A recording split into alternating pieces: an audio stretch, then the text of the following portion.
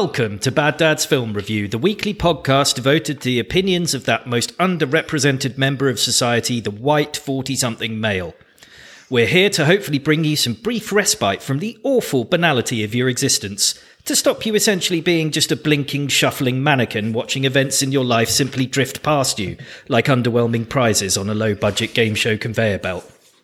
A little bit of housekeeping for you. There will be some swears and some poorly thought out opinions. Hopefully not too offensive, but you never can tell. We are delighted to have Dan back this week, and I'm certain I can speak for everyone when I say that we missed you. Not in a stalkerish, I want to put you in a teeny tiny room to which I have the only key and repeatedly defile you type way, but in a totally normal, healthy, non-rapey manner. Oh God. We're just as pleased to be joined by a true gentleman and master of his domain, Sidey. Hello. And finally, about as useful as Stephen Hawking's treadmill and loved as much as Anne Frank's drum kit, it's waddling skin sack Howie. Hello. So, Dan, my wife and I play this game My wife and I play this game called One Word Review, which is as simple or as complex as you would want it to be, and it helps you to get to the real essence of something. For example, if I was to one-word review Sidey, that one word would be Sidey, because that is him, that is his essence, that is his reason to be.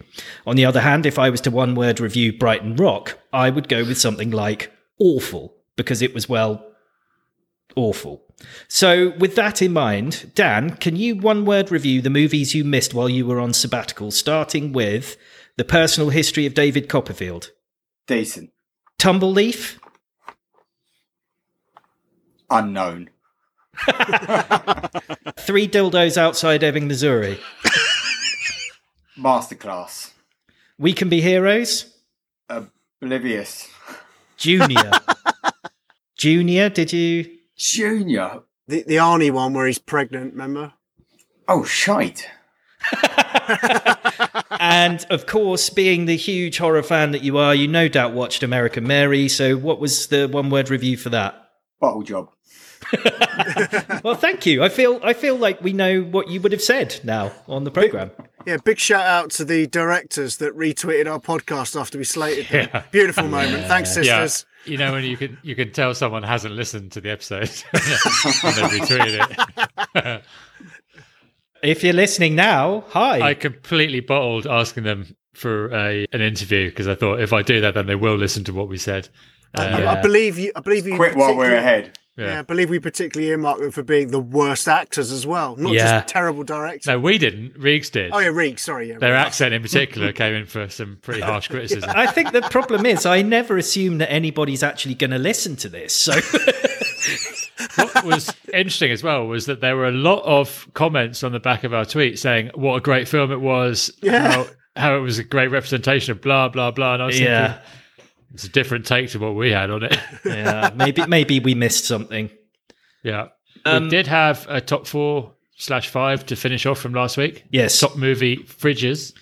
We had nominations from Gidget Von LaRue for Ghostbusters fridge scene, and we had Rach gave us the 9.5 weeks one. So those were two that were mentioned on the pod, but they actually came in before that. Mel gave us not a movie, but the TV show. She always wanted the Brady Bunch fridge because she wanted an ice maker on the fridge.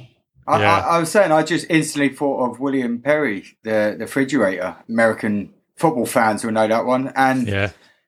I'm sure he was in some kind of WrestleMania or some kind of Hulk Hogan film / terrible show back in the day. So what are we going for? Are we going for William Perry the fridge, or are we going for something from the... I think Ghostbusters should go in. It's a strong one. All right, Gidget Von LaRue, thank you very much. The Ghostbusters goes in. Nice. You jerks been watching anything good this week? I watched the Godzilla versus King Kong trailer. Yes, that ticked every box for Magnus, my son. Every single box that a film has was ticked by that short trailer. Dragons, enormous monsters, everything. Team Godzilla or Team Kong? Kong. Fuck off. What? Yes. No one's Kong. He's got beautiful Riggs? nails. Do you see his hand in the trailer? I just want to see a fair fight. Did you see the other bit of news about it? Yeah, Mecha Godzilla. Yeah, I would edge towards Kong. Oh, what is wrong with you? Yeah. No, but Sidey, this might take your appetite a little bit. There's a rumor that Guillermo del Toro wants them. Is that his name? What is it? Steven George Spielberg or something? I don't know what his fucking name is. The guy that did Hellboy. No, that was basically it. Try it again. Del Toro, whatever his name is, is related to Benicio. I don't know. He wants to do Pacific Rim monsters, the Kaiju versus Kong and Godzilla. So Pacific Rim job.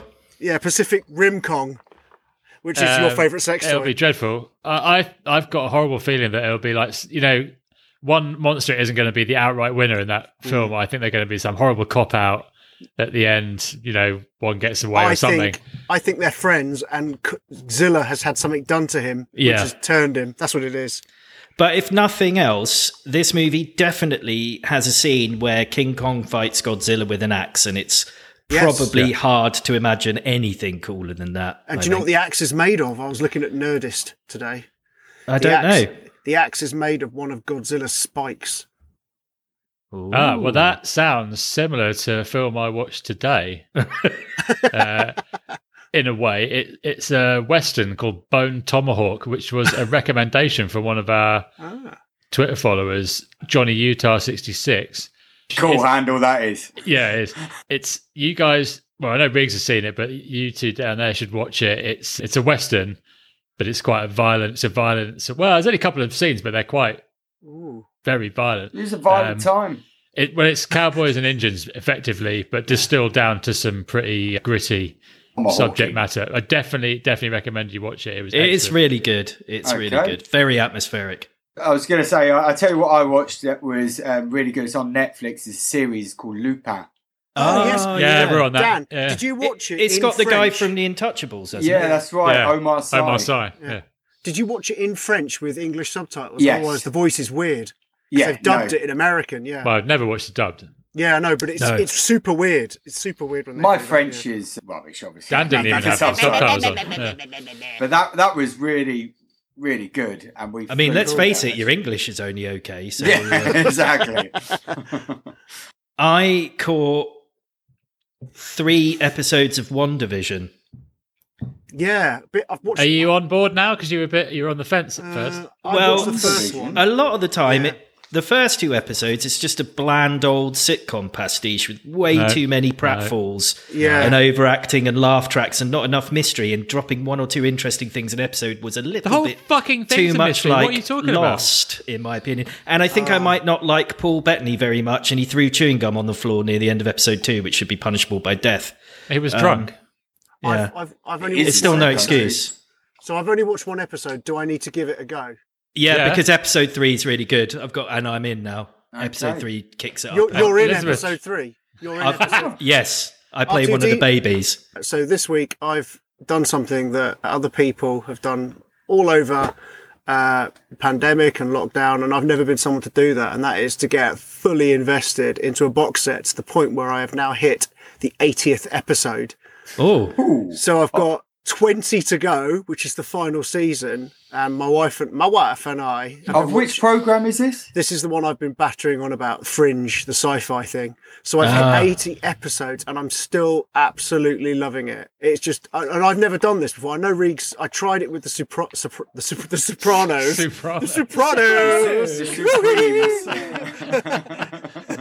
You know those fucking Italian mobsters. They're so funny. Anyway, those Sopranos, those Fat Tony, and all those boyos. I don't know where I'm going now with that. It's a bit weird, but yeah. So I know you've done that with Sopranos and got loads of episodes under that. And I have to say, do you know what the tragic is? I think the only other show that I've seen that volume of episodes is probably The Simpsons or Friends. Yeah. How many are you watching a night of Fringe? About 3 or 4.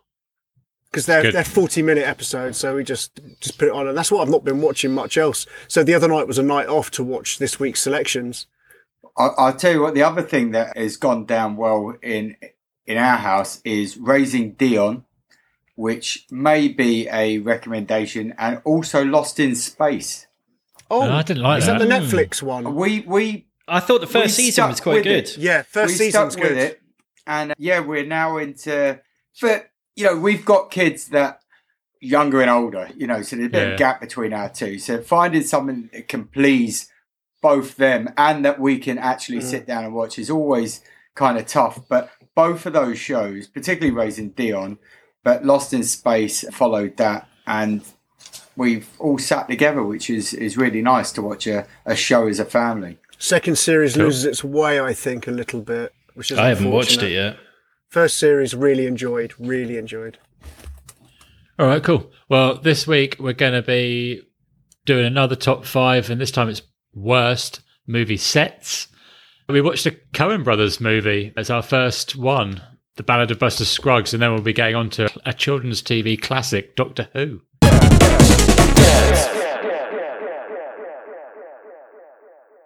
So, Saidi, you picked this week's top 5? I did indeed. It's worst movie sets, not best, worst. Why don't you start us off with one of your worst movie sets?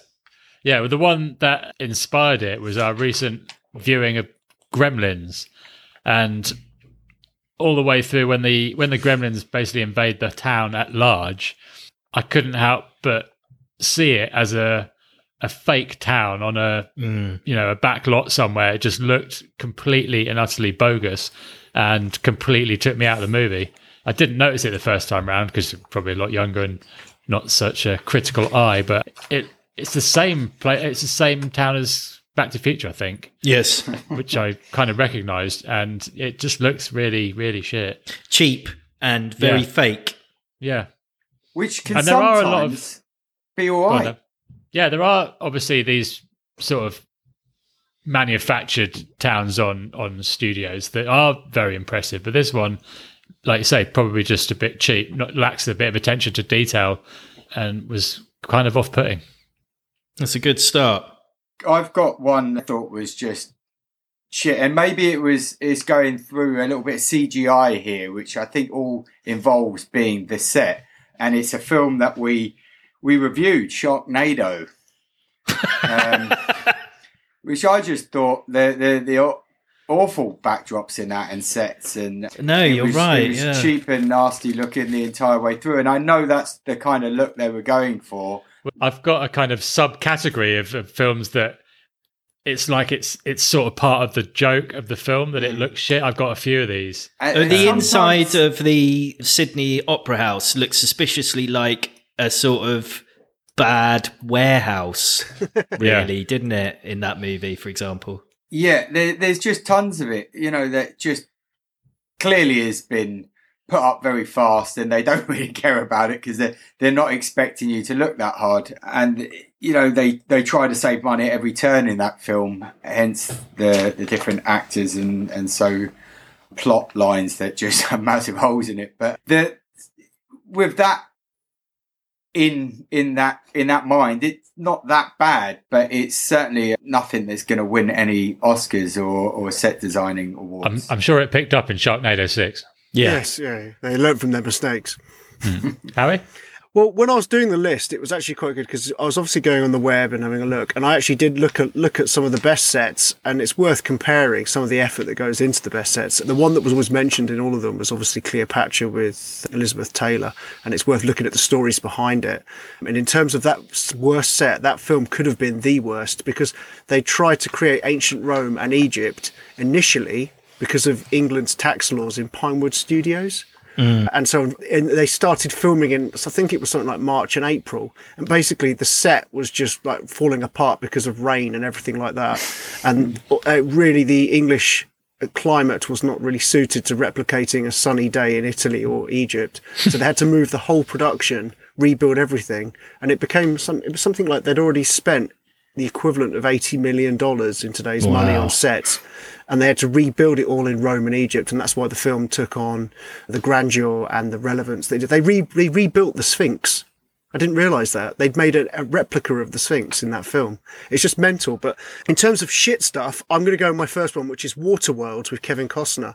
If you look at the fucking trimaran, whatever it is, the way they've made it shit is they've basically glued bits of old fiberglass onto an original boat. The jet skis that Hopper's crew drive on they've just got like powder-coated black bits on them to make it look like they're sort of hybrid run-down type efforts.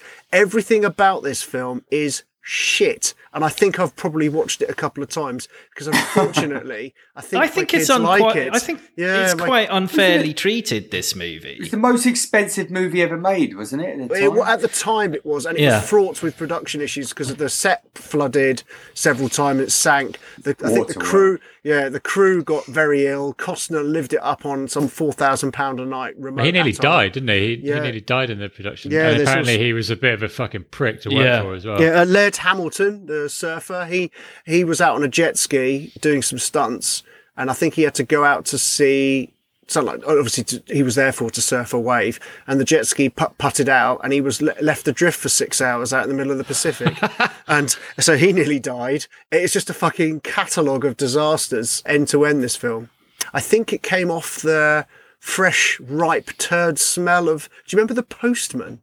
That was after, I think, wasn't it? Was it after it or before it? Costner went through a phase of basically anything he touched went to shit. Well, he did Dances with Wolves, and then he thought, right, I've hit a formula here. Let's do sort of 8-hour epics. And he had a taste for some epics, didn't he? But The Postman was better than Waterworld, I thought. Yeah, I'll give it that. It's not saying a lot. It's not saying a lot, is it? It's like saying that's a slightly shinier turd. So yeah, I'll go for Waterworld as my choice. Briggs? I'm going for the infamous Twilight Zone, the movie, directed by John Landis. This is really about the fact that there was a crash on set. So shot in Santa Clarita, California, there was a scene that called for the actor Vic Morrow and two children actors, Micah Din Lee and Renee Shin Yi Chen. They were to cross a river while being chased by a helicopter, and due to sort of miscalculations with the pyrotechnics, an explosion occurred near the rear rotor of the chopper, and it caused it to fall on Morrow and the two child actors and killed them all instantly.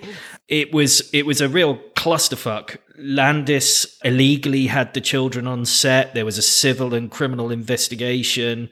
Steven Spielberg was the producer of the movie, and that ended the friendship between John Landis and Spielberg. It was obviously not a bad set design per se, but when you're killing 3 people on set and 2 of them are children, it's not. I'm going to put that as one of the worst movie sets. Michael Bay would have used that. Yeah. I would have made the final cut. Keep rolling. I'm going to go for one that we're going to talk a bit about on a separate show. It's Twins. And specifically, it's the moment where Arnold Schwartz rows away from the desert island that he's on. And this happens quite a lot, and I've got another one later on. It's when they're clearly not on location, and the background is a painted kind of landscape. Matte painting, but this one looked like it might have been done by my daughter. It was, let's just say, it lacked finesse, and definitely didn't give the appearance of being out in the Pacific where he claimed to be from. In the same vein as Riggs, The Crow. Yes, I had that one too. Brandon Lee. If you're a director, you need to control the set. I mean, it's up to you. And if the cast suddenly aren't listening and the prop people aren't listening and somebody puts live bullets in guns and then starts aiming at actors, somebody will get hurt. And unfortunately, Brandon Lee was fatally shot. I mean, that goes down as... Why would you ever have live rounds? It wasn't. It was a fucked up blank. Yeah. It was a fucked up blank. Right. But the movie was plagued by like accidents and bizarre things. There was a storm that destroyed part of the set. Crew member stabbed himself with a screwdriver. A set sculptor drove his car through the sculpture studio. Crane careered into live power lines. You know, the story of the shooting of that movie. And that was Alex Proyas as well, who largely never really properly recovered from The Crow. No, it's a shame because it's actually a pretty good movie. You know, when the director says, get off my set, I mean, that's just like, you know, it takes it to a whole new level when the people are just dropping like flies. And just in that same vein, again, I don't have another one, but Top Gun, the stunt pilot crashed his plane into the Pacific and died as well. Yeah, he was the aerial photographer. I read that. He tried to get out of a flat spin and just fucking died. So I think just with those two examples of saying it doesn't necessarily need to be a visual thing that you see on film to have a reputation as a bad set. For my next one, I'm going to go for a bit of a weird one because it annoys me and I can't understand why they would do it. But Robin Hood, Prince of Thieves with I've gone for Kevin Costner again.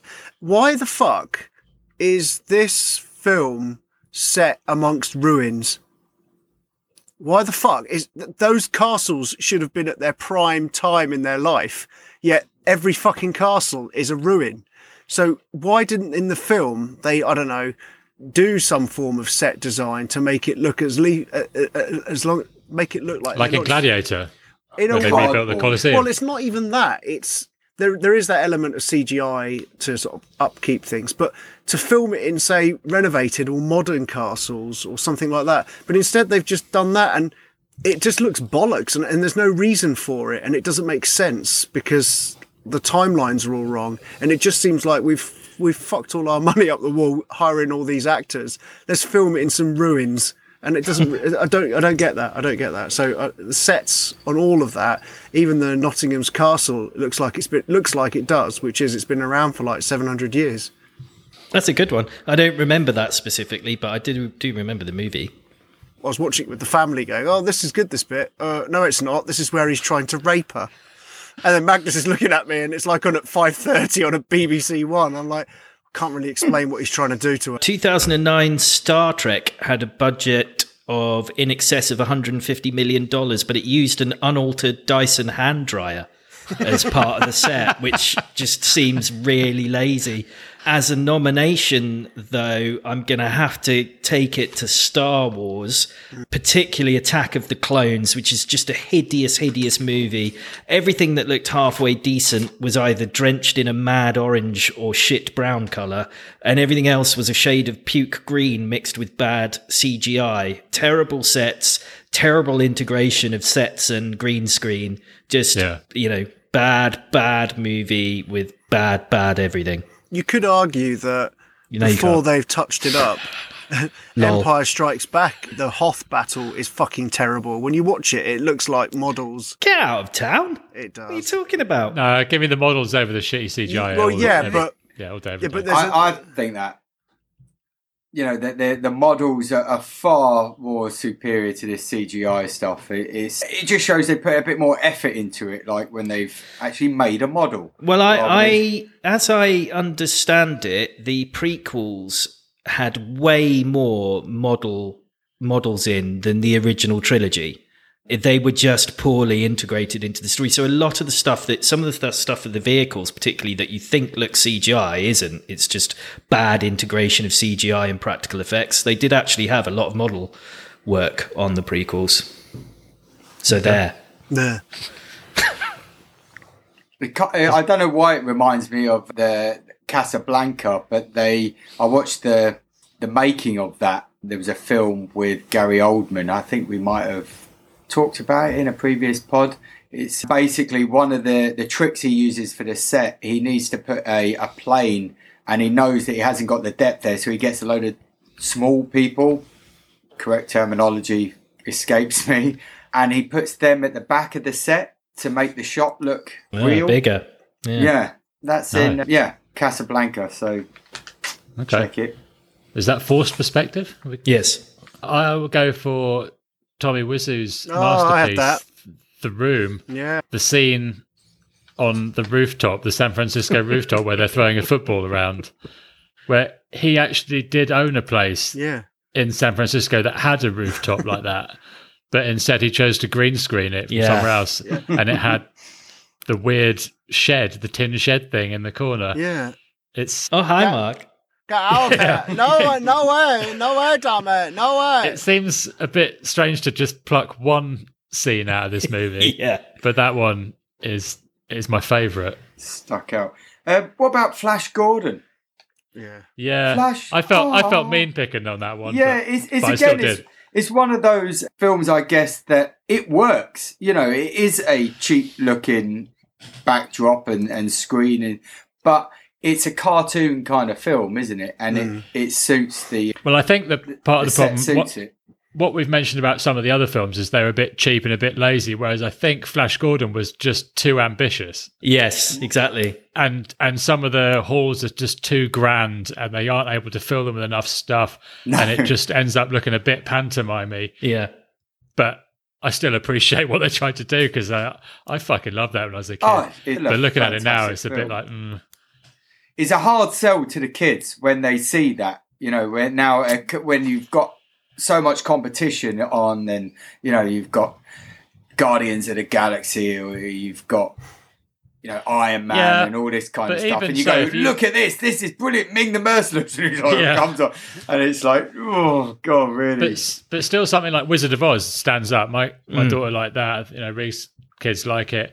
That is still okay. So maybe they'd be all right with Flash Gordon. Well, I think they give it a chance. The story is strong. I think it's still pretty cool. It's easy to follow, and you can laugh along. There's plenty of happening, but the set would be off-putting to some people, I think now. Yeah, I'm going to go for blasphemy here. A bit of Ghostbusters, and we've kind of said it before. It's the city that's built that the Stay Puft Marshmallow Man kind of wades through. Fuck! It still looks brilliant. It is a bit guff, considering they were using CGI then, but that is sacrilege. It's just... Wait, they didn't get a 200-foot tall Marshmallow Man. That's movie magic for you. I have got... Now, I don't know. I think this is called R.I.P.D., or it could be Ripped. It's the Jeff Bridges, Ryan Reynolds. That. Most art is derivative of something or other, but holy fuck, is it uncomfortable how flagrant R.I.P.D. is about trying to repackage Men in Black.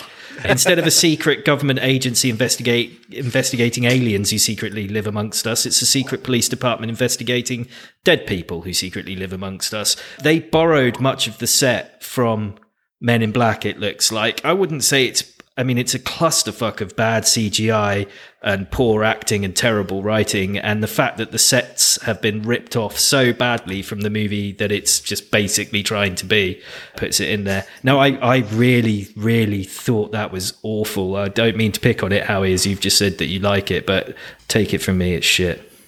Craptacular. How about Batman and Robin then? Yeah. It gets a lot of grief for all sorts of things. I particularly hate the Gotham layout with those stupid fucking giant statues and stuff like that. But the set, the way it looks with Mr. Freeze. Nice to see you. A. Schwartz once again. With all those really plasticky, polystyrene-looking blocks of ice, it's fucking shit. Well, Freeze's base is an abandoned ice cream factory, isn't it? And Robin gets tossed into a vat of melted pistachio ice cream. Is this the one with Uma Thurman, isn't it? Poison Ivy, yeah. Because they have the worst version of Bane you have ever seen. It does look a bit like that in the comics. Yeah, it does, but it's not... it also has Alicia Silverstone reaching up to the doorbell in a schoolgirl outfit, which is... Well, and they do the gratuitous bum scene of her in the rubber. Yeah. And also George Clooney's nipples. That movie cost $125 million to make, which was twice the cost of Jurassic Park. Just let that sink in for a minute. Fuck. But when you go online, some people really fight its corner. They really love it. Yeah, my kids like it.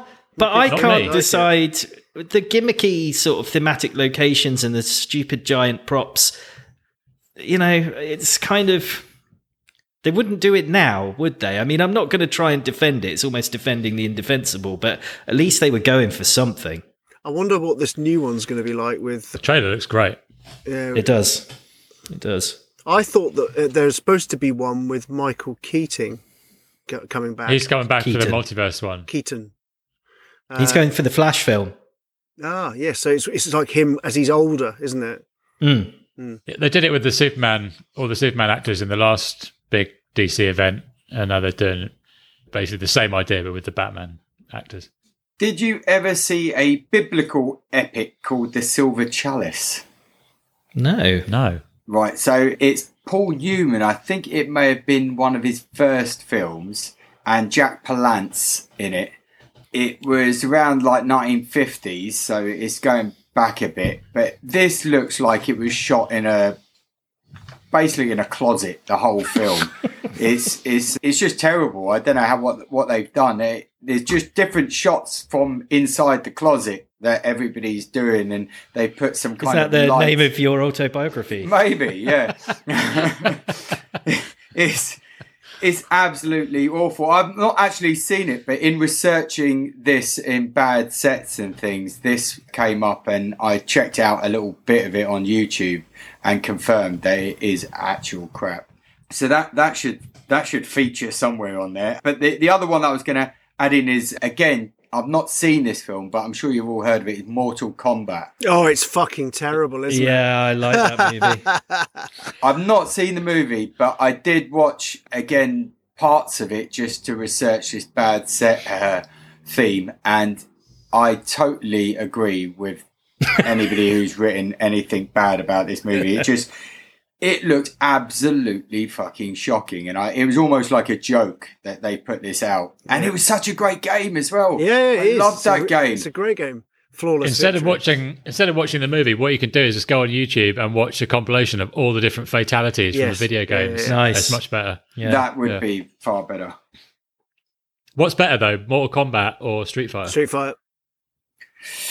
Tough. There's no fucking tough about it. Well, yeah, I think probably. Come on. But with those fatalities, I used to be able to rip somebody's head and spine out and show them their beating heart before they drop. Dan, you're confusing real life and your computer games. And you won't watch a horror movie. We told you not to tell everyone on the podcast this about was this. on my Game Gear, my Sega Game Gear. Oh, Game Gear. Yeah. Yeah, I've got a couple more. Tim Burton's Charlie and the Chocolate Factory and Alice in Wonderland are two of the ugliest movies that have ever been made, which is really about the integration of practical sets and CGI. Fun fact, depending on your definition of fun, Alice in Wonderland made over $1 billion at the box office, and for a time was one of the 10 highest grossing films ever, which just sounds ridiculous, doesn't it? You're going to like this one, Saidi.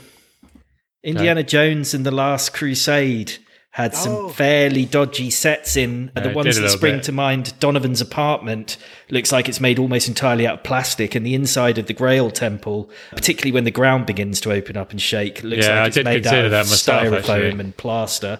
It's like Raiders of the Lost Ark with the final scene. It's like just a back lot of somewhere. Yeah. It does not... Just didn't have the tech, did they, to go? But there's enough magic going on there that you can forgive it. You can gloss over that. Yeah. The Goonies, the galleon at the end is a sort of awful integration of painting and cheap set, but it cost an absolute fortune and took them 2.5 months to build. They didn't build it; they found it. Epic failure. They found it. They found it in a cave. What are you talking about? One-Eyed Willie was there, jacking diamonds everywhere. There's an element of truth in that.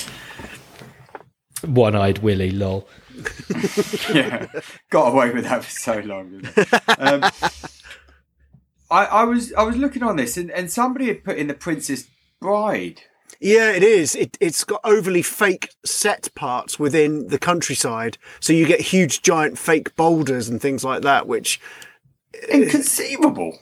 Who'd have thought, eh? Who'd have thought? Yeah, I really like that. And again, I can probably forgive that for any lack in set, just because the story itself is so good. There's a film, believe it or not, called Piranaconda. Sounds decent. Which is a 2012 film, and it really has, again, just the most shocking CGI that you've ever seen, unless you've seen The Amazing Bulk, which is a rip-off of The Amazing Hulk, but the guy turns out to be looking more like Barney the dinosaur and he runs off down the street. I mean, really, really bad acting coupled with bad CGI, coupled with, a Sharknado experience that isn't that good. And one other film in that same kind of mode, which you should just check it out. Just look at Hollywood Cop, a 1987 film. And there's just this one scene that I caught where the guy was slicing off somebody's throat. He was holding him as a hostage, and it was clearly a rubber doll.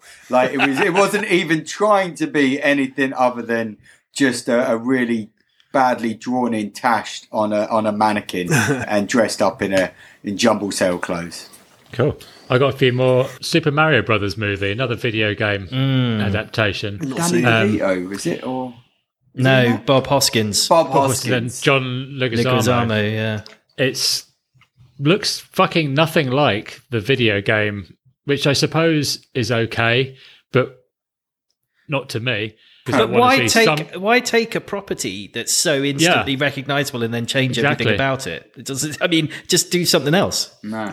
But what they have changed it to is a kind of budget, shitty-looking Blade Runner kind of aesthetic. It's really shit. They really missed the mark on it, and it's bollocks. The film is bollocks, but it looks fucking shit as well. Then we got Superman 4, our favourite whipping boy, The Quest for Peace. The budget was getting slashed, and by the time they got to number 4, they'd had to move production to Milton Keynes. Oh, God. And the movie does have that kind of Milton Keynes look about it. It's not the most glamorous place in the world, and it's not the best looking film either.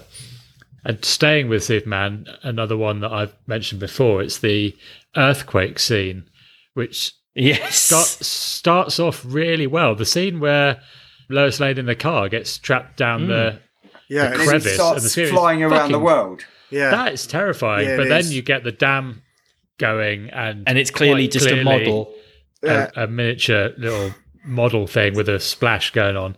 And in a film that won so many accolades for its effects at the time, this was shit for then. It's just, I think they'd run out of money for this bit, or there was no other way to do it. Maybe at that point, but yeah, it really took me out of the movie. And then a really obvious, if you really want to go obvious, we go Plan 9 from Outer Space, but I've not actually seen it. All I've seen is some clips, and this is a school project. This is like, primary school cardboard cutout. The set is like literally wobbling as people walk around. People walking around, The graveyard scene in particular, I watched that on YouTube, and it's just flexing as people go around. I've also got every single old Godzilla movie. Well, that's it. Yeah, the old King Kong, Rocky Horror Picture Show. Any of the Hammer Anytime we films. make a list of bad films, Rocky Horror Picture Show goes in it. And Grease. Let's just put Grease and Rocky Horror in. Yeah, Grease is pretty fucking ropey. Let's whittle it down then. I'm going to go for The Room. I'm going to add in Mortal Kombat. Nice. I'm going to go with Robin Hood, Prince of Thieves, because it's fucking lazy. I'm going with the Twilight Zone movie because, I think the bare minimum is that you don't kill your actors on set. Call me old-fashioned. Yeah. Okay, so our top 4 is The Room, Mortal Kombat, Robin Hood, Prince of Thieves, and the Twilight Zone movie. And we're looking for suggestions for a 5th.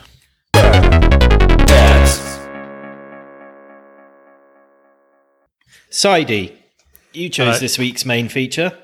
I did. I chose a Coen Brothers movie. It's The Ballad of Buster Scruggs, 2018 Netflix property. Yeah, that's what I was thinking. It did have a very limited theatrical release. Right. 14 cinemas, I think it was in, or something like that. But yes, it's primarily just Netflix. This is an anthology or a series of vinaigrettes. It's 6 short films set in the post-Civil War Wild West sort of region. I don't know why I'd put off watching this for so long, because this is the one that I'd miss. I hadn't. Yeah, seen me this. too. And I had, it would always come up on Netflix, and I'd skip past it. And I think partly I've got this thing with the Coen Brothers that if you had to pin me down, they might be what I would say would be my favourite, or certainly their body of work has got so many films that I absolutely love. I'm scared of watching one that I'm not going to like, and slightly tainting their Hail Caesar was that for me. I didn't particularly care for Hail Caesar or the Lady Killers. Lady Killers is all shit. It's really shit. But when they're good, they are probably some of the best in their craft, really, aren't they? Well, I had seen this before, and then it was a little while back, so revisited it for the pod. But a little bit later, I'll tell you why I thought what I thought. This is 6 standalone sort of Wild West stories, and I tell you what I think might have actually put me off as well. One of it is the poster for it has Tim Blake Nelson as this kind of goofy looking cowboy. And I think that kind of, when I like a Western to be kind of hardcore, like proper, not funny. Do you know what I mean? It's like more gritty. For me, the Wild West story should be gritty and violent and, like cowboys and Indians, that sort of thing. And so when I was like, I don't know if I really want to watch a Coen's thing that has that quirky kind of comedy. I don't know. Each of the stories is prefigured with the site of the book, The Ballad of Buster Scruggs, isn't it? And a hand turns the page and we see the story in print, and sometimes and often a picture of some dramatic incident that's going to happen in the following Did you try and read the page before it went off the screen? Yeah, and I got a couple of good examples, one in particular. Okay. Do you want to do it now? Or do you want to wait till... No, when we get to that particular story. Okay. Yeah, so like I said, the opening shot is, I guess it's Monument Valley or something like that, of Buster Scruggs coming towards us on his horse, who's called Dan. And he's singing a little song, and you're thinking, he's not in your typical Wild West cowboy-looking outfit. He's in this immaculate kind of white... pristine press. Yeah, he looks more like he's sort of an entertainer as opposed to a frontierman. It's almost a bit like in Back to the Future 3. Yeah. When Marty McFly goes back as Clint Eastwood and they're all laughing at his clothes. That's how he stood out. Mm. He tells us a little bit about himself. He's got a wanted poster with his sort of image on it, and tells us a bit of his history that gives you a bit of a flavour of what he's about, but he's still not really sure. The first interaction he has with some people, goes into a sort of saloon, asks for a whiskey, and the guy says, no, this is a dry state. There's no whiskey. And he looks over at this gang of absolute outlaws and just, what are they drinking? Well, they're drinking whiskey, but they're outlaws. And anyway, there's a confrontation which ends up with Buster Scruggs killing just about everyone. I think he leaves one man alive and says that's down to careless shooting on his part. As he kind of he just strolls out, himself out on the floor, trailing blood on the... And everything that he says in his dialogue is pure Coen Brothers. It's pure the way it's Coen, written. yeah. It's just this kind of... It's very much like Oh Brother, We're Out There, actually. It's that kind of dialogue, which I loved. For me, this was the strongest... Well, this is the one I think it was the right one to open with, because it was sort of a lighthearted entry into the different stories.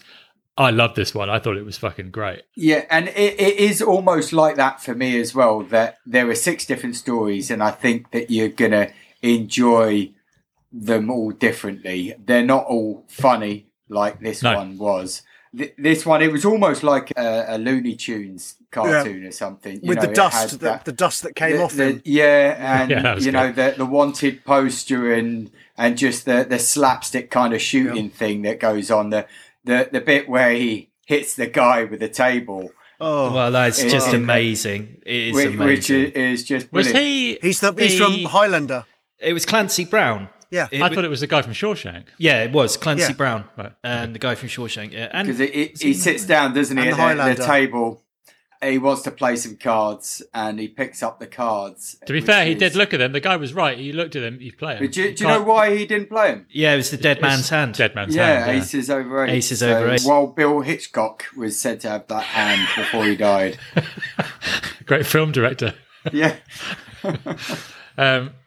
So he refuses to play the cards, doesn't he? But they were right. It's like I said. He looked at the cards. You can't decide to play them, not to play them after you've looked at them. Yeah. So Joe stands and draws a pistol on him. It's supposed to be a saloon where there are no firearms, but Clancy Brown's got one.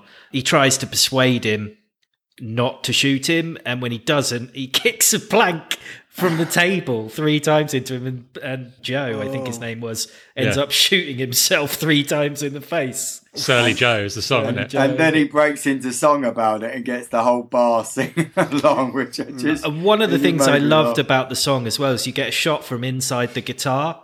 Yeah. It's brilliant. That reminded me of the bowling ball from Big Lebowski. Yeah.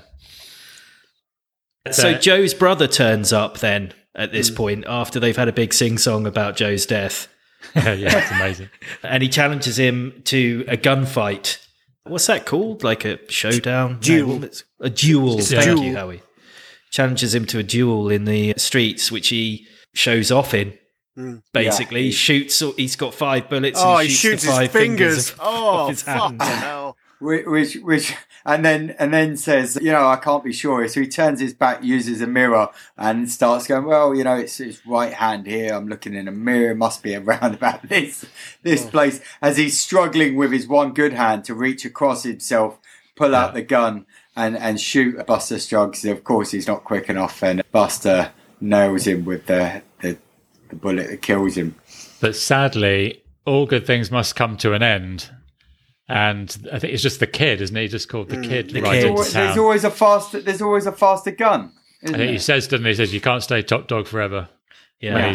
When he's been off, but they have the standoff, and I thought the guy was a bit out of order because he says, "Is there going to be a count?" Yeah.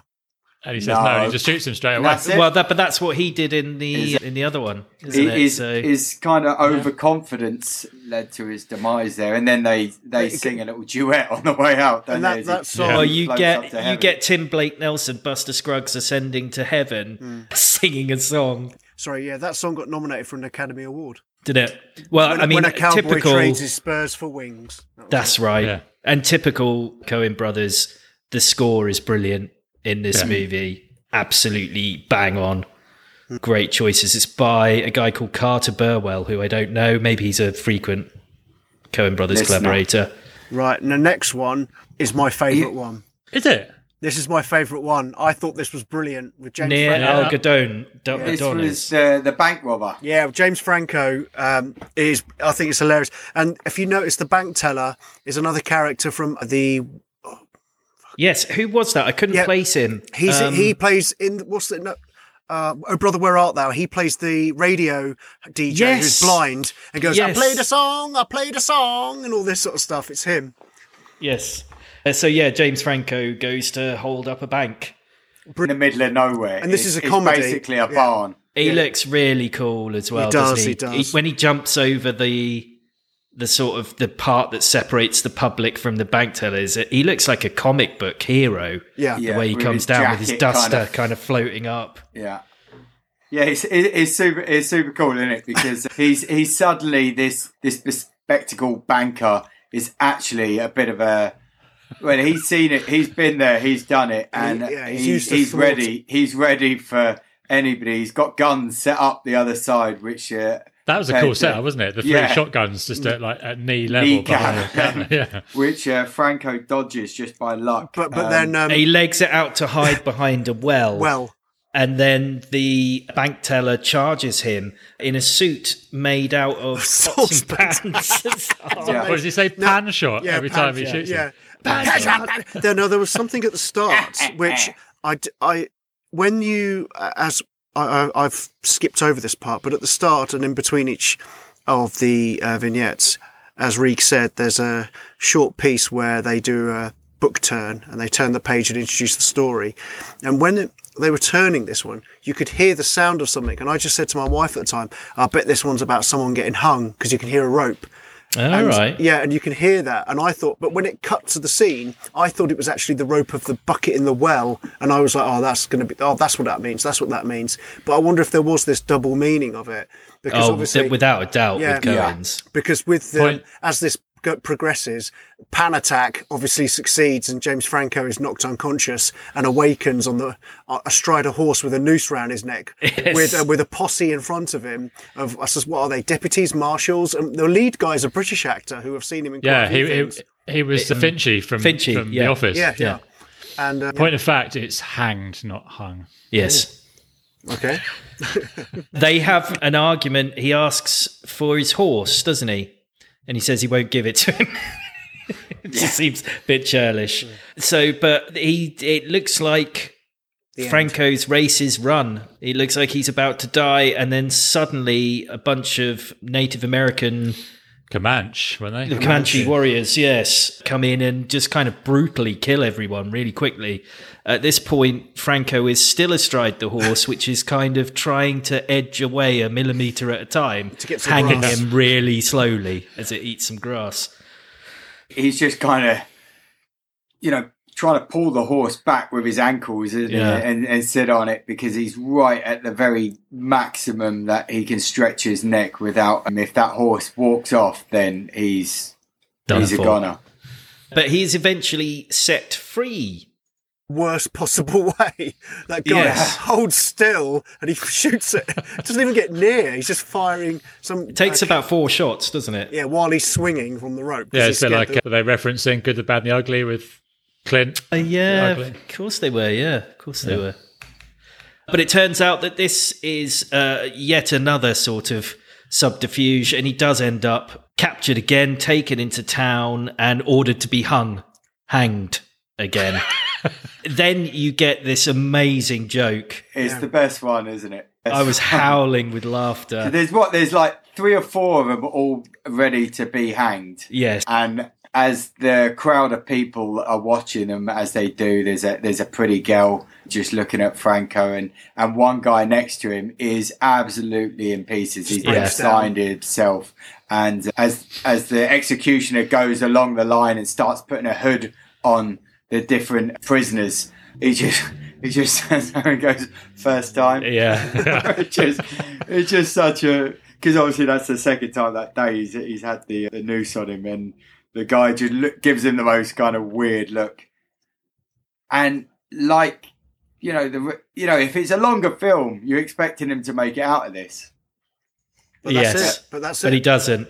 And it was at this point I realised, I think, that all of the episodes or all of the parts were going to heavily feature death as part of the storyline. And it makes sense because the Wild West was a place, these were very different times. Yeah, the frontier. Death was the frontier. These brave people, death was much more a part of life than it is these days, and lots of people would have had to have, anywhere you went, you could have been killed by something or someone.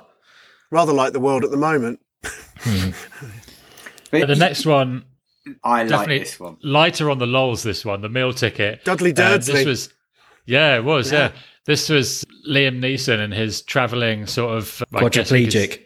Guess we could say kind of. Well, it's not kind of a freak It's show. not quadriplegic though, so I don't know what the term is for somebody that is in the state that the main. There's no arms and no legs. No legs. Now, so based on the context of this short story, they have the character, the chap who played Dudley Dursley, play this circus. He's just called artist. Played this artist who has no arms and no legs, and it's somehow he's either bound. In terms of how it was made, he's either bound or it's CGI'd, obviously. And what I would say is this is an example of what Adam Pearson, guest of the pod, mentioned, which is artists with disabilities are getting overlooked. Now, this isn't a discredit to the chap that plays the artist, because he is brilliant in this vignette. Harry Melling. But why not have somebody with those real life problems playing this out? Now that's devil's advocate question, but this is what Adam has raised significantly on social media quite a lot, of equal opportunities and why roles like this, which are effectively a couple of weeks ago we talked about the problem of casting for ethnic minorities, and this is the same spin on it, and Adam is clearly quite vocal about this. And why wouldn't he be? Because you don't see it given the same airtime that people with disabilities should also have representation in the movies. Yeah. No, it's a fair point. Yeah. But this is a particularly dark. This is called Meal Ticket, and this is this one is dark. They travel around town to town in a wagon. And the artist recites just some performance the Gettysburg Address. He does a few different ones. Ozymandias, The Tempest. And as we get to more sort of remote locations, the audience numbers dwindle. I mean, there weren't vast numbers of people going to watch anyway, and so clearly they're not making a lot of money. I was saying, so Liam Neeson's the guy who owns the show and would show the hat around and everything to get the money. Eventually, they go to a place that has a performing chicken. That's amazing, that chicken. Yeah. It does mathematics. It can do mental arithmetic, which is drawing a huge crowd, and everyone's amazed by this. So Liam Neeson... He buys it. Yeah. But that gives him a dilemma. How is he going to proceed with his show? Is he going to carry on with the artist, or is he just going to use the chicken, or is he going to integrate them? Well, then we see him at a bridge throwing a rock into the water, to see. And the artist is watching him, and he's looking at this. Yeah, how deep it is, or I guess he was testing to see if it was deep enough to drown him. Yeah. Or just whether he'd die on land. I don't know, because either would work. And the sort of the closing shot is the wagon on the way, the interior of the wagon, and the artist is not. He's not present. He's not inside. This one felt a bit like a sort of Western-themed Black Mirror episode to me, because there weren't many lines in it. There was a lot of repeated dialogue. It was depressing, and there was tragic, fucked up ending. Everything about it was like... And they never spoke to each other. No. You know, he never kind of had any conversation between... But he was shown feeding him and stuff, wasn't he? And going for a piss. Well, he had to keep him alive. Go for a piss. Name of the title, Meal Ticket. You know, basically that's what it was. It was... And then it was... Until you stopped becoming that. And then I traded you in for a chicken. He was put on his back and taken to a whorehouse and all this stuff. Oh, that was awful. Yeah. Fucking hell. But they sort of turned him round at least, so he didn't have to watch. The next one, I think, was possibly my favourite. This one I really enjoyed. So Tom Waits. It was Tom Waits. Yeah. Who I thought was Nick Nolte at first. Yeah, he did have that look about him. And it's a pretty... Well, not pretty. It's a very straightforward story, this one. I think this is one of the only ones that wasn't written by the Coen brothers themselves as well. This story was based on a Jack London short story. Right. It's so gritty. It's so the drudgery of being a gold prospector, and how gnarly. Enjoy it. Well, how gnarly he was, and how bare his life was, and his focus was just solitary gold panning, and it was like that was the deal, though. You know, there's gold in them there hills. You know, that's what they did. And the sort of the planning that went into his mind to find this pocket, and when he'd find 5 little pieces, 5 blow it away, 3 I'll go back to the 5 spot, and it's just a process of elimination. The way how he worked out where that gold was. He knew there was gold in them hills and went looking for it. It was the beginning of the shot. I think there's butterflies and fish, and there's a really bad CGI deer as well. Yes. I loved it though, the way they all just disappeared when man entered the scene, and then at the end just all came back. But essentially this story you can sum it up to: old man finds gold, is double crossed, kills other man, and leaves. Yeah, I mean, you could do, but there's more to it than that. Oh, it was. I loved it. Well, I really liked it. And one of the things when he climbed up to get the eggs, the owl. For the owl, and I don't know whether I'd read online that somebody had kind of connected that line with the previous story about how can a bird count, you know. Oh, okay, and it's it's not the only one as well. 2 that I noticed is at the beginning, when Buster Scruggs is in the card game, there's a line about you can join if you play his hand. And at the end, in the last one, it pretty much ends with no man can play another man's hand. And then in All Gold Canyon, which is the one we're talking about now, the gold is in Mr. Pocket. And in The Gal Who Got Rattled, which is the episode that follows this, all the money was in the brother's pocket. So, and I bet there are countless ones within the stories that link them that way. I got bored from now on. After this one, or during this one? After this one, the last 2, The Girl That Got Rattled and The Mortal Remains, I was bored. The Mortal Remains, I must admit, I'd run out of steam by then. Yeah, I really did. I was gutted. I was like, but I loved the Gal. I think the beauty of these is that you could just watch. Yeah, you could pause it. Minutes. You could pause it and go right, because it were 15, 20 minutes. There weren't. Maybe I should have done that. Maybe I should have done that. I think I was a bit tired as well. The Coen brothers, with their sort of crazy characters and their very stylized scenes, are actually perfect for an anthology. I never would have thought it before, but their style works really well with this kind of movie. Oh, yeah, the All Gold Canyon, though, was just brilliant. And the scenery throughout this movie, particularly stunning. In this one, but throughout the movie, is just absolutely beautiful. Going back to what I was saying at the top of this, was I'd seen this before, a little while back, and I remembered these 4, and the last 2 actually I didn't remember, but those first 4 had stuck with me. I think, and still they were my favourite 4. The next 2. But on revisiting this next one, which is the Rattled, the gal who got rattled.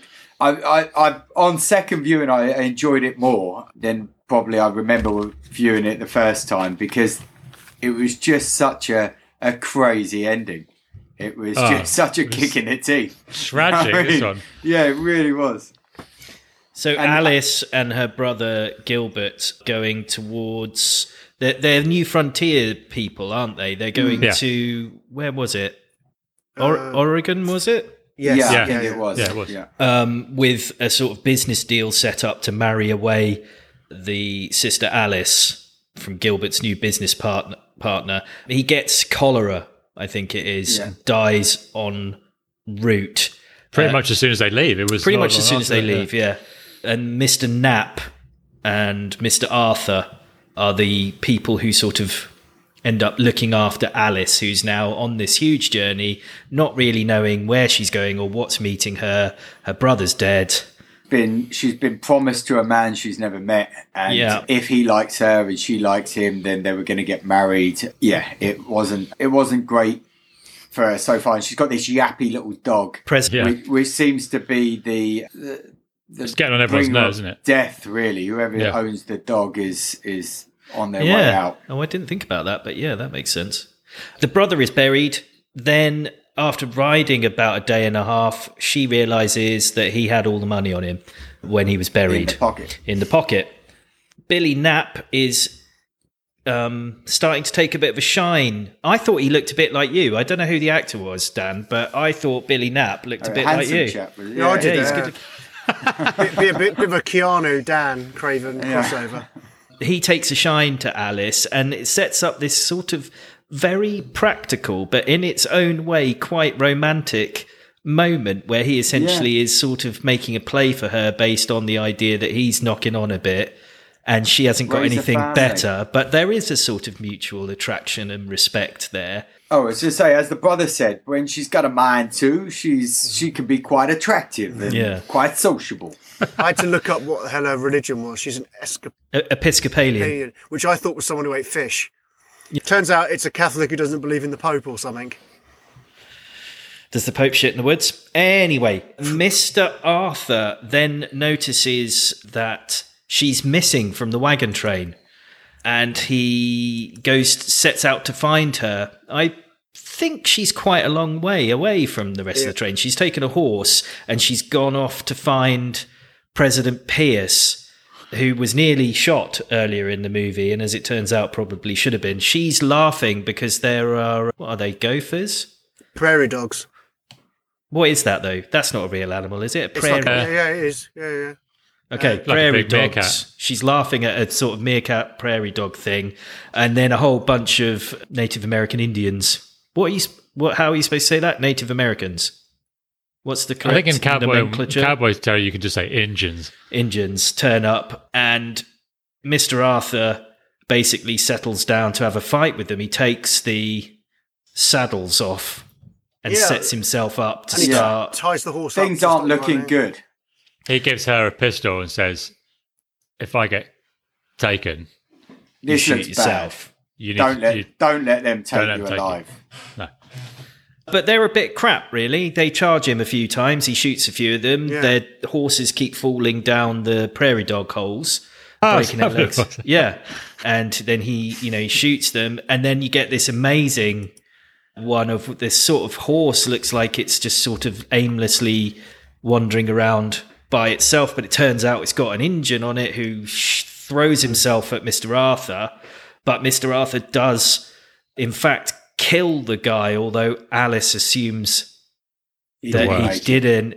So there's a single gunshot at this point, and it was difficult to work out what had happened. It means it's revealed then that Alice shot herself as she'd been told to do so because she thought Arthur was going to be killed. So he must have shot the Indian, and she must have shot herself at exactly the same time because there's only a single gunshot. Yeah. so bleak. It's so bleak. It is because you just feel for Billy, don't you? Who's finally made this commitment to settle down, and he's found this connection, and the stars seem to have aligned, and then you realise, no, you're just gonna die on the trail, aren't you? The dog and this is the one where the scene ends with the establishing shot at the beginning of the thing with the movie, with the picture of the dog and Mr. Arthur overlooking a valley, and it's sumptuously shot. But then when the hand turns the page in the book, I just caught the last line that said Arthur had no idea what to say to Nap, and you're like, oh my god, yeah, he's still got this part of the plot to resolve. It's all going to happen off screen, but yeah, he's got to go back and tell Mr. Nap that Alice has shot herself. Yeah. Well, I'd probably, I don't know. So bleak. President Pierce, what a name. Having just watched Bone Tomahawk, shooting yourself, definitely preferable. Yes. Right. 100%. Yeah. But you might want to just wait a few seconds longer. Just be absolutely sure. Yeah, just dot the T's. We move on to the final one, which, like I said before, I'd actually run out of steam. I think I should have, and I probably will actually go back and watch this last one again, because I found this one a bit throwaway at the end, but maybe I just missed. I was just out of it. I think this one was probably the most symbolic. Of course it was, yeah. You know, being the Mortal last Remains. One. Yeah, and the three, or the different characters all have completely different ways of looking at life and the way that they approach it. You've got the stagecoach riders, potentially the Reapers, or the what do they call them? The Riverman, that kind That's of River of Styx. Because he says a few times, "Stop the coach," and he goes, "No, it'll never stop. It will never stop the coach." Yeah. You've got a few different people giving their different takes on life. So you get a trapper, and I can't remember who played him, but he's a character actor you've seen in loads. Brendan Gleeson? Of stuff. No. Saul Rubinek? I don't know. Saul Rubinek was the French guy. It was the other one, the one in the John Joe O'Neill. Well, maybe that's his. Maybe I never knew that guy's name actually, but no, he's been in loads of stuff, loads and loads of stuff. The trapper was actually, sorry, just looking at it, the trapper was Chelsea Ross. Chelsea Ross, okay. He basically says that all people are the same, effectively, just like the animals that he traps, and he's contradicted by the lady sitting next to him who looked a little bit like... She's from Dempsey and Makepeace. Judi Dench, but wasn't. Tyne Daly, okay. She says there's only two kinds of people, the upright and the sinners. And she knows this because she's going to meet her husband, who's been ill for 3 years or something like that. He's a lecturer. Then you get Saul Rubinek as Rene, who says it's much more complicated than you two are saying, and then offends her by basically saying your husband didn't love you, essentially, or doesn't love you the same way that you love him, and that he may have been shagging around on her while she was away, which she doesn't like. Then you get this really sort of haunting bit where the curly moustached Thigpen, I think his name was, is telling this. He's basically speaking to us as the audience. He even says it. He says, "Oh, we like to see the stories as long as we like to see the stories that remind us of us as long as it isn't us." And then Brendan Gleeson sings a beautiful song.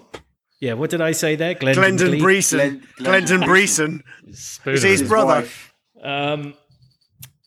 They reveal themselves to be reapers or bounty hunters, and there's a lot of talk of negotiating passages, and it's pretty clear that these guys are effectively taking the people on board from life to death. Yeah, the luggage doesn't come with them. No. They stop off at a hotel. Everything gets unloaded, and they sort of look quite scared as they walk through the door. I mean, it's the most obvious one.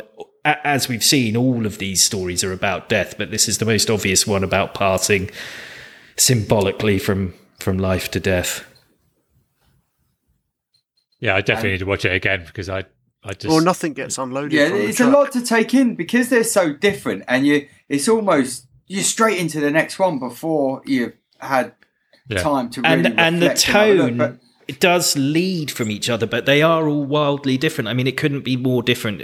For instance, if you think about the two vignettes that bookend this, exactly. Yeah. Totally. You've got the real comedy, and then the last one is very poetic, and the way that it's shot and lit.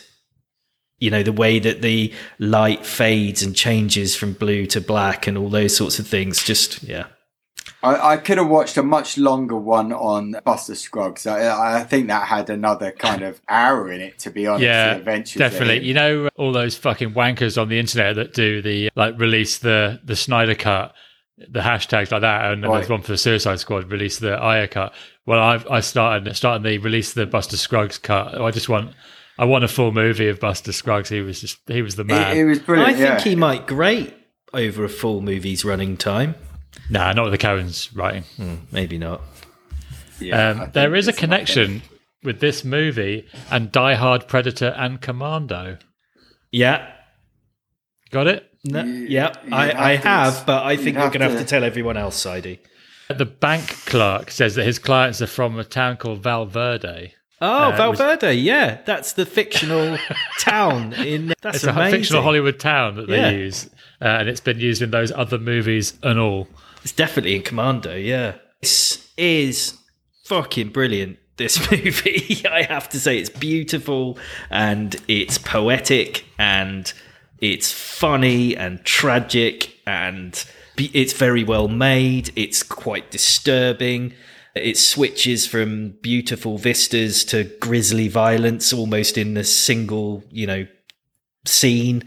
It's a sort of old school Western, but it's a sort of reflection of the genre, but not satirizing it. It reminded me of the sort of, when I used to go to my grandma's, there were some books that my cousins had left there, some old cowboys and Indians type books, like comics more than anything, sort of like Dan Dare but that sort of era type thing. And it reminded me very much of the types of stories that were in that comic book. And I just like the kind of the miserable, whimsical enough not to be dour, but also just talking about how bad stuff happens to good people and good stuff happens to bad people, and you can't explain it, and the universe is uncaring, and which is a long-running theme for the Coens. This was amazing.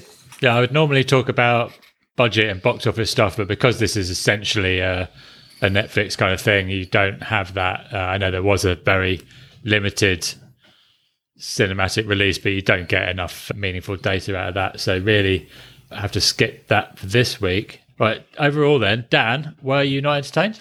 Yeah, I was, overall. No, but you can expand on it. Right.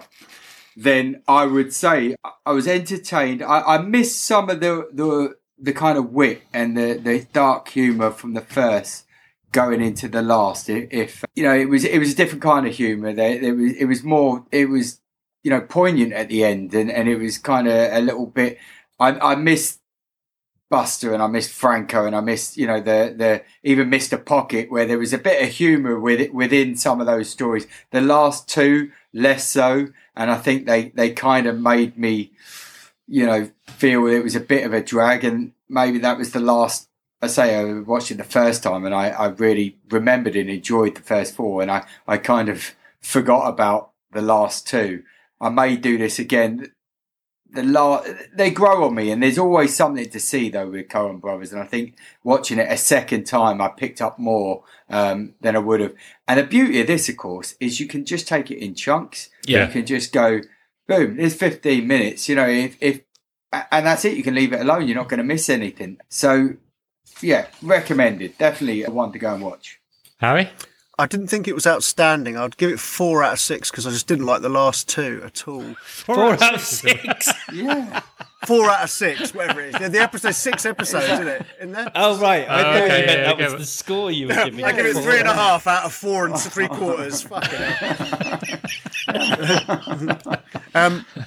I thought it was going to be a bit more Oh Brother Where Art Thou based on the first one, because I thought it was going to be more song. I thought, actually, quite cool, I don't mind this. And then when I got to the 5th and 6th ones, struggled at the same too. Yeah, I thought The Mortal Remains was a bit of a vanity project. I felt it was over elaborate and on a very basic premise that you could tell from the start.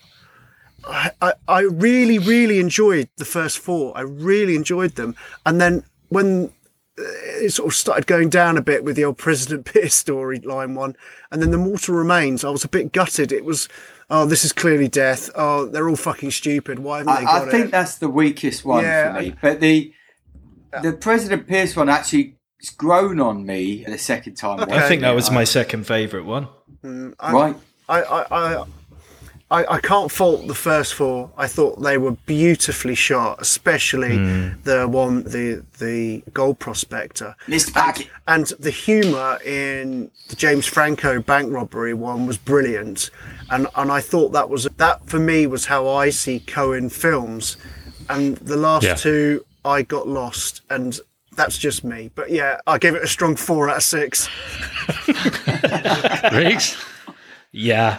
I mean, yeah, I really liked this. It looked stunning. Thematically, it's right up my street. I loved all of the different stories. The acting's superb. It's beautifully written. It's sort of miserable and funny and poetic. Yeah, great. Loved it. Absolutely. 8/12. Yeah, no, this was like 13 out of 13. Nice.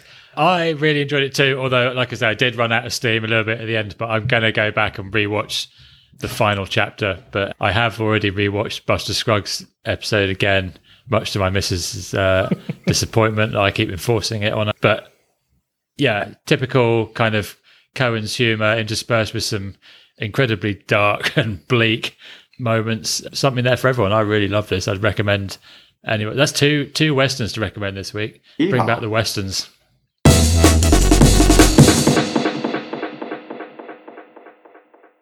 So, Sidey, this week, week's kid choice. Yeah, I got a feeling that this isn't going to be universally loved, but it's a classic of kids' entertainment. Well, family entertainment, I'd say. It's Doctor Who. And I went for the most recent one, which was I think, New Year's special as opposed to Christmas special, because it came out on the 1st of January. It's the Revolution of the Daleks. Have any of you been Doctor Who watchers? So for me and my entire family, this programme gets the award for Zero Context Award. Never seen it, have no idea what's going on. All the characters mean nothing. I have heard of Daleks. I have heard of Doctor Who. I've never watched any Doctor Who stuff ever. I can't believe that. Yeah, I find that it was always stuff that came on and it was just an instant switch off for me. Same. Really? Yeah, as a kid, I just never got it. It was just ridiculous. It was like, darling, it's like a bin. You just, I mean, talking about cheap sets. Yeah. It didn't come much cheaper than Doctor Who. Mate, it's a dustbin. Some of the old ones. Dustbin with a bog brush. And the Doctor, and even the big hype, I remember, you'd hear it, Doctor Who's back, and it just used to bore the shit Doctor Who's a woman now. Doctor Who's a woman now. I did. Yes. I was like, who cares? I did watch it as a kid. I remember Sylvester McCoy, Peter Davison. I was going to say Baker. that was the one. Yeah, Sylvester McCoy series, the one I remember from. And then again, I did pick it up a bit later, so I did enjoy the Eccleston series, the Tennant and Matt Smith, especially the Karen Gillian stuff. We didn't watch the BBC. My family declared it a socialist area. We don't go near that. Yeah, and Sidey, you said last week on the pod that you weren't allowed to watch ITV. What was that No, about? ITV was banned. My dad just thought it was shit, so we never watched it. Didn't like it. Amazing. But I wouldn't say I am a full Who trekker. I'm not invested in the lore. I can't really remember all the various twists and turns of stuff, but I have enjoyed it over the years, but it's been a long time since I saw it. So dropping us in on the season finale of a Doctor I haven't seen at all. Yeah. I think, is this season 2 of Jodie Whittaker's? 12, wasn't it? No, but of Jodie Whittaker, it's her second series, and it's the first one I've seen of her. A Northern Doctor. I think, because there's quite a big export market for Doctor Who. As in, it plays well, because it's this quirky British thing. So people like to, I suppose Yanks like to look at it and see what we're up to. But her accent has been quite problematic, I think. People can't understand the fucking words. I didn't mind, but when did Daleks first? When did Doctor Who and all that first come out? I was going to say 50s, 60s. They haven't changed, have they? I mean, they've still got the same special effects. These ones can fly. I don't remember them being able to teleport. Yeah. So the plot of this, should we just quickly? It was the same as I remember. Apart, they couldn't go downstairs. That was the only thing. They fly in this one. Yeah. So effectively, I think what's happened where we've picked it up from, there's been a Dalek reconnaissance droid has arrived on Earth and been destroyed, effectively. Yeah. And that has then been taken away. And some genius has come up with the idea of cloning from some of the organic material. He's now cloned the creature inside the Dalek machine, you know. That was Mr. Big from Sex and the City. Yeah. Well, he plays a big business kind of entrepreneur, doesn't he? Who's decided to Mike get Ashley, in with government. American Mike Ashley. Yeah, that's what they actually call him. That, don't they? That's amazing. And so he's kind of got in with politics and big business to make these technological advancements, and he's got a minister who's in on the plot to ensure that both he makes a load of money, she makes a load of money, and that was Harriet Walker from Killing Eve. Who'd have thought politicians were nefarious? Who'd have thought? Yeah. So they're going to co-opt the Dalek machine and use them as like security droid, kind of Ed 209 type. Yeah, because they've got portable water cannons and they make a loud noise and stuff.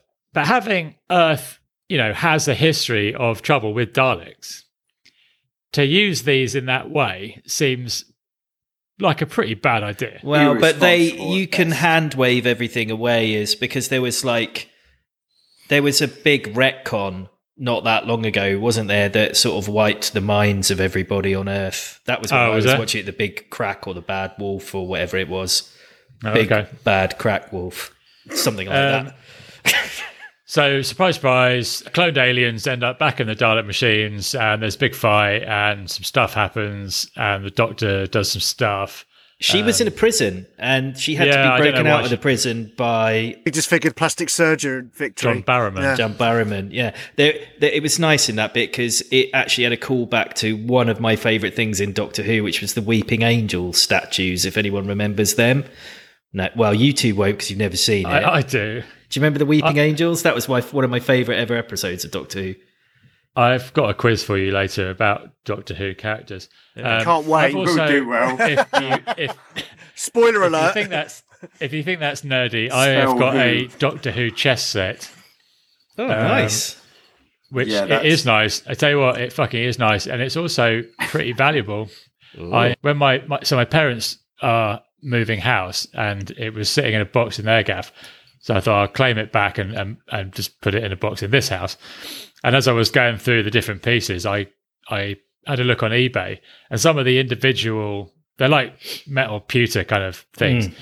They're about 80, 90 quid a piece, like to replace them, to get them. So there's a fair whack of stuff going on there. In any case, really there's a kind of civil war, isn't there, between the Daleks, between these sort of newer Daleks that the impure. The impure. Well, there's an ones. ethnic cleansing, effectively. Yeah. And the Daleks go absolutely fucking mental. There's an on-screen... I mean, there are countless people massacred by the Daleks when they really go, I think if I watched some of it, if I'd watched this with my daughter, she would have fucking freaked, I think. Yeah. Well, it was quite scary. Yeah, my kids really enjoyed it. Right. Really enjoyed it. They'd never seen Doctor Who before, and they thought it was really cool. They laughed. They even liked the bit that was the complete alien rip-off. They liked the Dalek. There was no hint of being scared. No, not genuinely. Oh, mate, when I saw the Daleks for the first time as a kid, I was fucking terrified. Yeah, agreed. And the Cybermen. And when they scream in this one, the fucking catchphrase, I was still a bit like, fucking hell. Exterminate! It's pretty fucking... It brings it all back. I was like cowering behind the sofa. Well, no, because they were watching it and they were saying things like, well, Magnus, first of all, said, without prompting, well, if they can't go up and down stairs, so you can run away from them easily anyway. And I said, oh, look, but they've got rocket they can fly now. They can fly. And he was like, well, why don't they just bomb them? And I was like, you're quite dystopian, aren't you, Magnus, really? But Cara really liked it. She saw it as like a detect, what it is kind of thing, which is a bit of a detective type thing. And she thought, oh, that's all right, I don't mind it. The only problem was, are all the episodes this long? No. All right, okay. Are they more manageable? But they're not much shorter, though, are they? I mean, they're nearly an hour, most of the episodes, I think. 45 minutes. This was 71 minutes. Yeah. We had a big, long discussion about it. I think the Daleks are terrifying. Not quite as terrifying as Bradley Walsh's performance in this, because that was something else. Yeah, it was something else. I thought he was the one shining star in this. Oh, fuck I thought he was all right. I thought out of town. I did. I genuinely thought Bradley Walsh was fine. I didn't know. No, was he... I'm not having any words against Bradley, and I'll tell you for why. Because he's not West Ham, is he? He is West Ham. Oh, there you saw the scarf right at the end. As he's on the thing, that kind of saved. He was teaching him to ride a bike, which was he stacked it. We've watched a film for the podcast that had that exact scene. Doctor Who's always done this, like repackaged popular culture. When I used to watch it back with the Karen Gillan days, it was always doing stuff that was like Matrix, either the way it looked or some bit out of it. And this had the music cues were all Rise of the Skywalker. I don't know, like Kylo Ren's theme, which is total rip-off. It's always done that, Doctor Who. But the end scene where he's teaching an adult to ride a bike on the... We've watched a film for podcast that had that scene in it, and I can't remember what it was. Not the full Monty, was it? I'm sure that's the same hill. Is it? Maybe. It was in Sheffield, wasn't it? So yeah. So was he the guy's granddad or something? Well, who fucking knows? I mean, we haven't watched any of it. That was his dad, and he had the wife come on right at the end, no? No. Who was Bradley Walsh? Was he a granddad or something? That's what I'm asking. Well, but who's granddad? Because the kid he was pushing down the hill. I thought that was his dad. I mean, I don't want to point... Yeah. No, but... No. Yeah, okay, so... But no, that's what he said. You don't want to see my grandson. So what the fuck is going on with this stupid fucking episode? I don't know where I am. Yeah, it's got time travel, isn't it? Like the Doctor was imprisoned, and she'd been in prison for 10 months. No, 19 years or something. Yeah, because you saw all the marks on the wall, and she said, and for them, they'd only been missing her for 10 months. Yeah. I thought they were remarkably shitty about that, because they were like, "Oh, you've abandoned us for 10 months," and she's a bit like, "Yeah, well, I've been in prison for 19 years, so get over yourself." Yeah. There's been a lot of negative reaction to having a female Doctor for the first time. I don't know why, because people on the internet are fucking twats. So she has jacked it in, and the next series will be her last. What? But they only ever do 2 or 3 series anyway. Yeah, they do, because I think there's a lot of all the publicity and all that bullshit. But what was the main complaint? I mean, there's absolutely no reason why fictional genderless Time Lord couldn't be who regenerates into a completely different person couldn't be a woman. She didn't make it any less enjoyable for me, to be honest. I thought she was pretty good. To be honest, I was surprised. Dalek DNA, I thought that was kind of a nice touch. The fact that, and I'm going back to my vision of Daleks as a kid, can't go downstairs. I probably watched 1 or 2 episodes when there was nothing else on, and I really just didn't ever get into it. But politics and big business, technological advances, and a police state where machines take more control over the way that society works and things. I thought they were quite interesting themes. I thought absolutely. It was something that surprised me. And you can imagine it is, a future that we will get more and more used to, that machines will be doing more things around security and the like. I'm not saying Daleks are coming in, but I was on the kind of fence. I wasn't sure. I watched this in 2 parts because it was 70 odd minutes long, and when I thought, kids TV, I'm geared up for like 20 minutes of TV, and then when you find out it's 70, you're like, oh, for flip's sake, it's right. I'm gonna. It's watch okay. it. You can swear if you want to, Dan. You can. It's fine. Well, sometimes I'll throw in a flip, sometimes I'll throw in a fuck. It's. But I was more enjoying this than I thought that I would, and certainly given my state of mind going into this 70 odd minutes long, preparing myself for the absolute worst, it wasn't that bad. It did have all those cheap special effects, the everything from the Rays guns to the Daleks themselves. But it was the big themes I thought held it together quite well, and that West Ham scarf from which may have just saved. What a sour note to end on. Doctor Who has been a classic family entertainment show for a long, long time, not without its share of controversies through the years. During Peter Capaldi's reign, he learned a horrifying, in inverted commas, fact about what happens to people after they die. The human body retains some form of physical connection to its body even after death. The episode specifically noted the departed could feel their bodies burning during cremation. This led to a lot of complaints and people who had probably recently had people cremated not really enjoying that idea.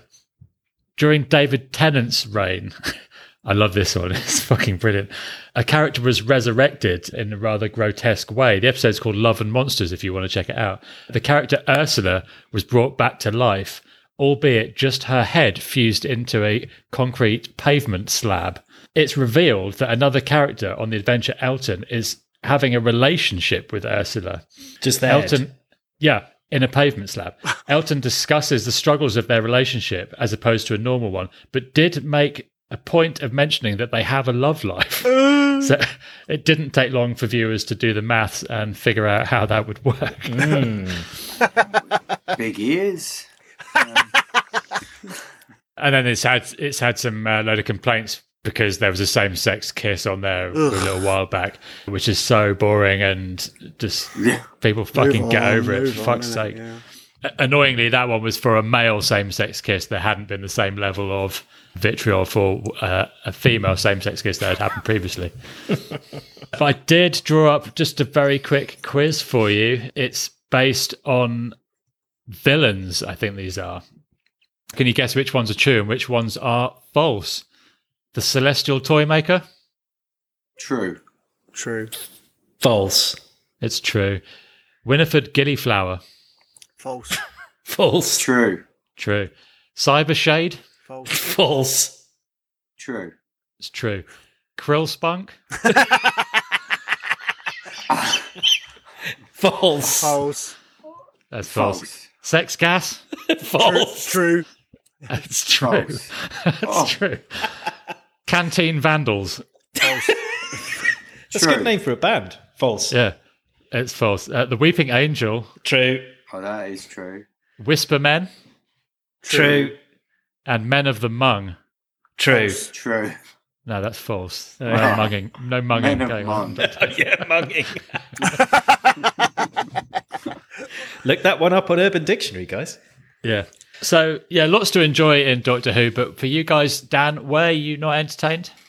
Surprisingly, I was entertained. I thought this was actually much better than I thought it would be. I was giving it absolutely 0 marks. I was really not in the mood for it. I never believed any of the hype towards this. I remember listening about Matt Smith and Tennant all doing it. I never got into any of them. I thought the Doctor was really good in this. I thought she was actually, held it together. And that, along with Bradley Walsh's West Ham stuff, just gives it enough for me. Howie, marks out of 6 for this one? I'd probably give it 3.8. Okay. I watched it whilst having my tea with the kids on Sunday, and yeah, it's all right. I won't seek it out Doctor Who again, I don't think, but it was entertainment. It was suitable for the family. My kids liked it. They're 10 and 8. I've never watched Doctor Who. I don't think I will again, but if my kids wanted to, I wouldn't object to it. Cool. Riggs? This was a fun little sort of journey back into the Doctor Who world, considering I haven't watched it for a long time. And I was surprised, considering this was the sort of series finale, how much I could just jump straight back in and kind of roll with what was happening. There's pacing issues. There's way too much exposition. in it, and there's so many goodbyes at the end. It's like the fucking end of the Lord of the Rings that you were talking about, Saidi. Like, just keeps going on and on and on and on. But there's some striking imagery. You know, the Daleks as police using tear gas and water cannons against protesters is like potent and striking. And having seen what we've seen in America over the last few months in particular, it's hard not to sort of feel something relevant about that. This was fun. I really enjoyed watching this, actually. Yeah, I watched it the same day as Buster Scruggs, so I was a bit fatigued when it came to this one, but I did like it. I think, you know, it's a good amount of dramatic content if you're watching it, you know, with the kids. It's not your usual sort of throwaway, but it is throwaway, but it's got some drama in there rather than just the silly laughs and whatever. I didn't, however, watch it with my daughter because I think she'd been fucking terrified of Daleks like I was when I was a similar age to her. So I think I'll give it a few years before I introduce her to the world of Doctor Who. But yeah, I think this is solid. It's good. All right. Thanks for your contribution this week, chaps. Dan, you've got some nominations for us for next week? Yeah, we're going to do a top 5 movies with porpoise, which is... films with marine animals. So top 5 films featuring any kind of marine animal. For our main feature, we're going to go for the new Christopher Nolan movie, Tenet. Oh, sweet. And I've heard mixed reports and things, but I'm really looking forward to seeing it. And for kids TV, it's a Netflix show called Raising Dion. And season 1, episode 1. Okay. Should be kind of interesting. That sounds like a lot of good content for next week. Pick the bones out of that. Right, I'm going to fuck off so we can do some more recording of our midweek mention. All that remains is to say, Saidi signing out. Reegs out. Dan's gone. Howie, goodbye.